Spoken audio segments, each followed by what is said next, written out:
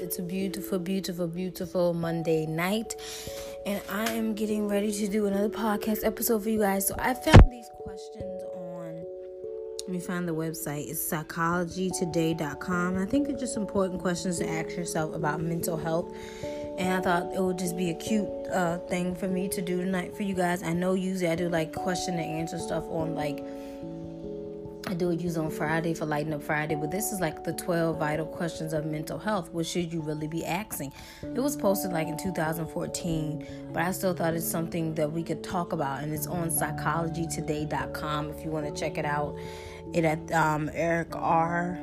Maisel. I think he's a PhD, a doctor in psychology, so he put these questions out there. So I thought it'd be cool to go over with you guys, just give you my opinion on what I think, and if you think differently, that's cool too, but it's just something to do. So it's 12 questions. So question 1 is, I'm suffering emotionally. Where do I go to start getting relief? If you're suffering emotionally, in my opinion, again guys, these are just my opinions, just trying to help you out. But in my opinion, if you're suffering emotionally, I think the first thing you need to do is go see a doctor, whether it be a primary care, a psychologist, therapist, whomever that can help you and get you the help you need. Because emotionally, sometimes we can't always handle our mental illness. So I think it's really super important that we go seek help. Go to a doctor, go to a therapist, go to a psychologist, go wherever you need to go to get help if you're suffering emotionally and you don't know where to start. Because sitting down with a therapist will definitely get you some answers. Sitting down with a doctor will definitely help you. You can get medication. You can just get things going. So you can get to a place of where it's coming from and how to fix it. Question 2, I can't tell if I have a brain problem or a mind problem. How can I figure that out? Again, you have to go see a doctor. You're not going to be able to self-diagnose yourself and be like, I have a brain problem or I have a mind problem. The only way you're going to know is if you go see a doctor. They get tests done on you, and then you figure out what's going on with you. Other than that, you're not going to know what's going on with you. So it's super important that you go seek help and go see a doctor. Hey, honey, because you're not going to be able to diagnose yourself. 3, who are the designated helpers out there? What are the differences among them? Designated helpers? The designated helpers probably be your doctors, your therapists, people in the community, just people around you, your family, your friends. They are your designated helpers.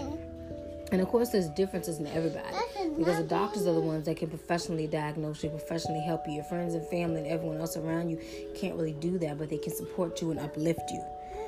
So 4, the current system is based on the idea of diagnosing and treating mental disorders. How should I think about that? Since the current system is based on the idea of diagnosing and treating mental disorders, how should I think about that? I'm getting it tomorrow. So this is a kind of a tricky question. So let me see. The current system is based on the idea of diagnosing and treating mental disorders. How should I think about that? Well, I think everyone has a different opinion on it. I think diagnosing and treating mental disorders is definitely a good thing. It's definitely a good thing. I think it definitely will. I don't know, guys. I really don't know how to answer that question, to be honest. They're basically saying the current mental health system is based on the idea of diagnosing and treating mental disorders. I think that's a good thing, because I think we do need the diagnosis of mental and treating mental disorders, because you want to know what's going on with you, with people around you. So what I think about it is, I think it's a good thing because it's helping people every day. If I engage a mental health service provider, I'm likely to receive a diagnosis of a mental disorder and be labeled in a certain way. How should I think about that label?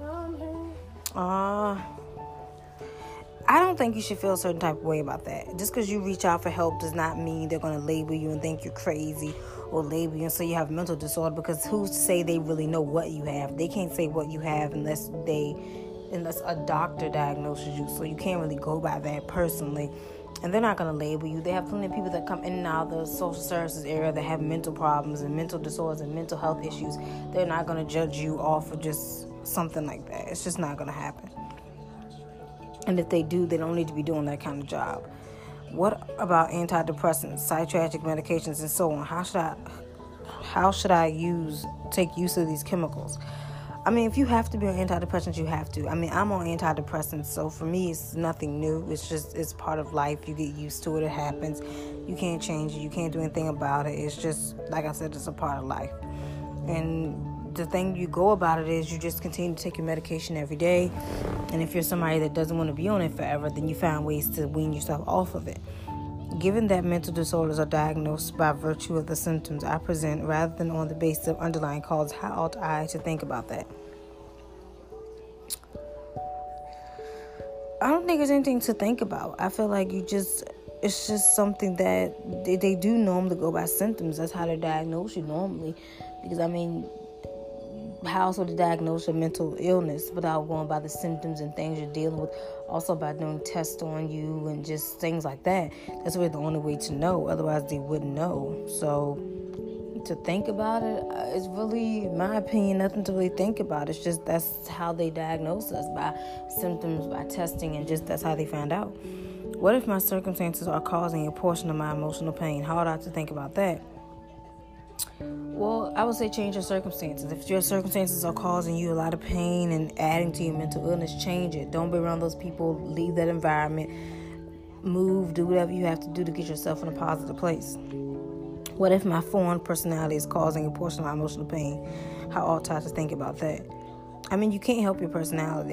Some people, everybody has a different personality. You can try to change it, but it's probably just who you are.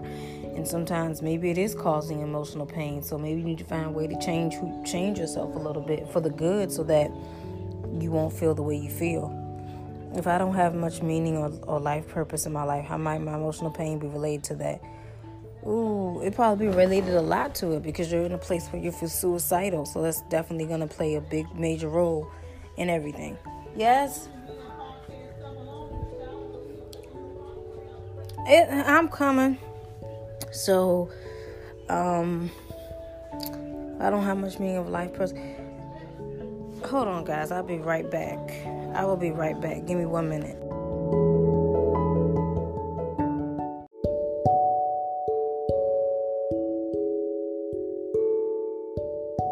Okay, guys, I completely apologize about that.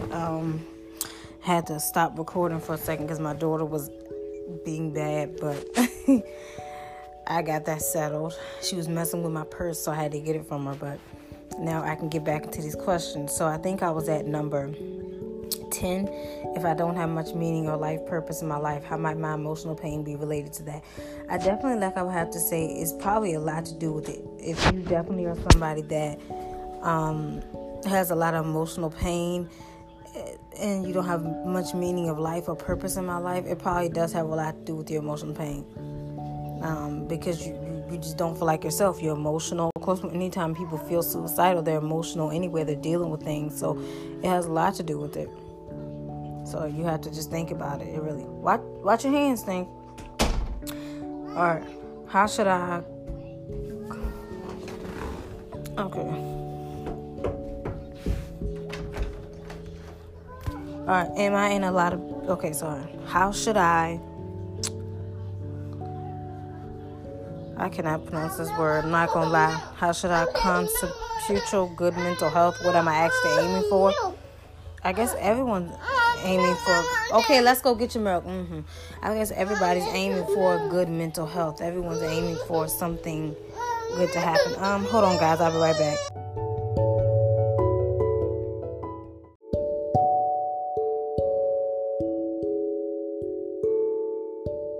Again, guys, I apologize for the second time.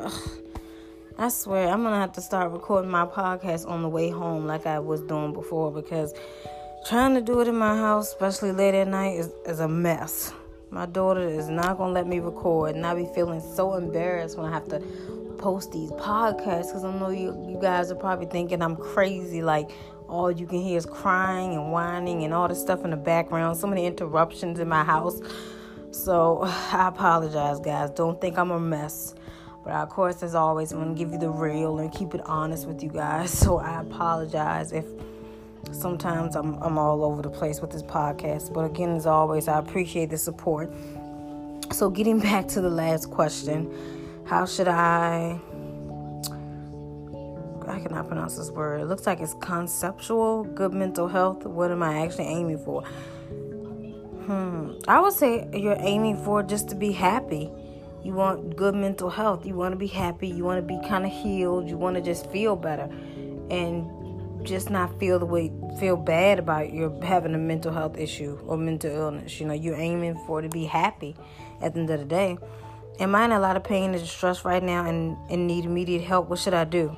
Oh, I am in a lot of pain and distress right now and need immediate help. What should I do? You should go seek help. You should go see a therapist, go see a doctor, call the police if need be. Just do what you have to do. And always keep an open mind. But don't sit in that pain because it probably will lead to suicide or other things. So just try to get the best help that you can get for yourself. So I think that's the best thing you can do. I actually like doing this little Q&A thing tonight. It's questions you should ask yourself. I think a lot of times of mental illness, we don't always get it, but those were actually cute questions. So it was a little fun to do. Remember, guys, if you want to look this up, you can go to psychologytoday.com to do these 12 questions or to go over them. And these answers I gave you guys were just my opinion, just on how I felt. So nothing too serious. We all have an opinion. That was just my opinion on what I would do in these situations or how I think you should handle something. But everyone handles things differently. But thanks for hanging with me tonight, guys. I am about to sign off so I can lay down and go to bed. Again, guys, I apologize for the last 2 nights of my podcast. All the background noise, all the things going on around me, and having to keep stopping my podcast. It's so embarrassing, but I hope you guys forgive me for that and just continue to support me. So definitely, like I said, I'm going to work on getting a quiet space to do my podcast. Either I'm going to have to start making it really late or doing it when I leave work like I was doing before. 1 to 2. But again, thanks so much for the support. Enjoy your night. I'm signing off.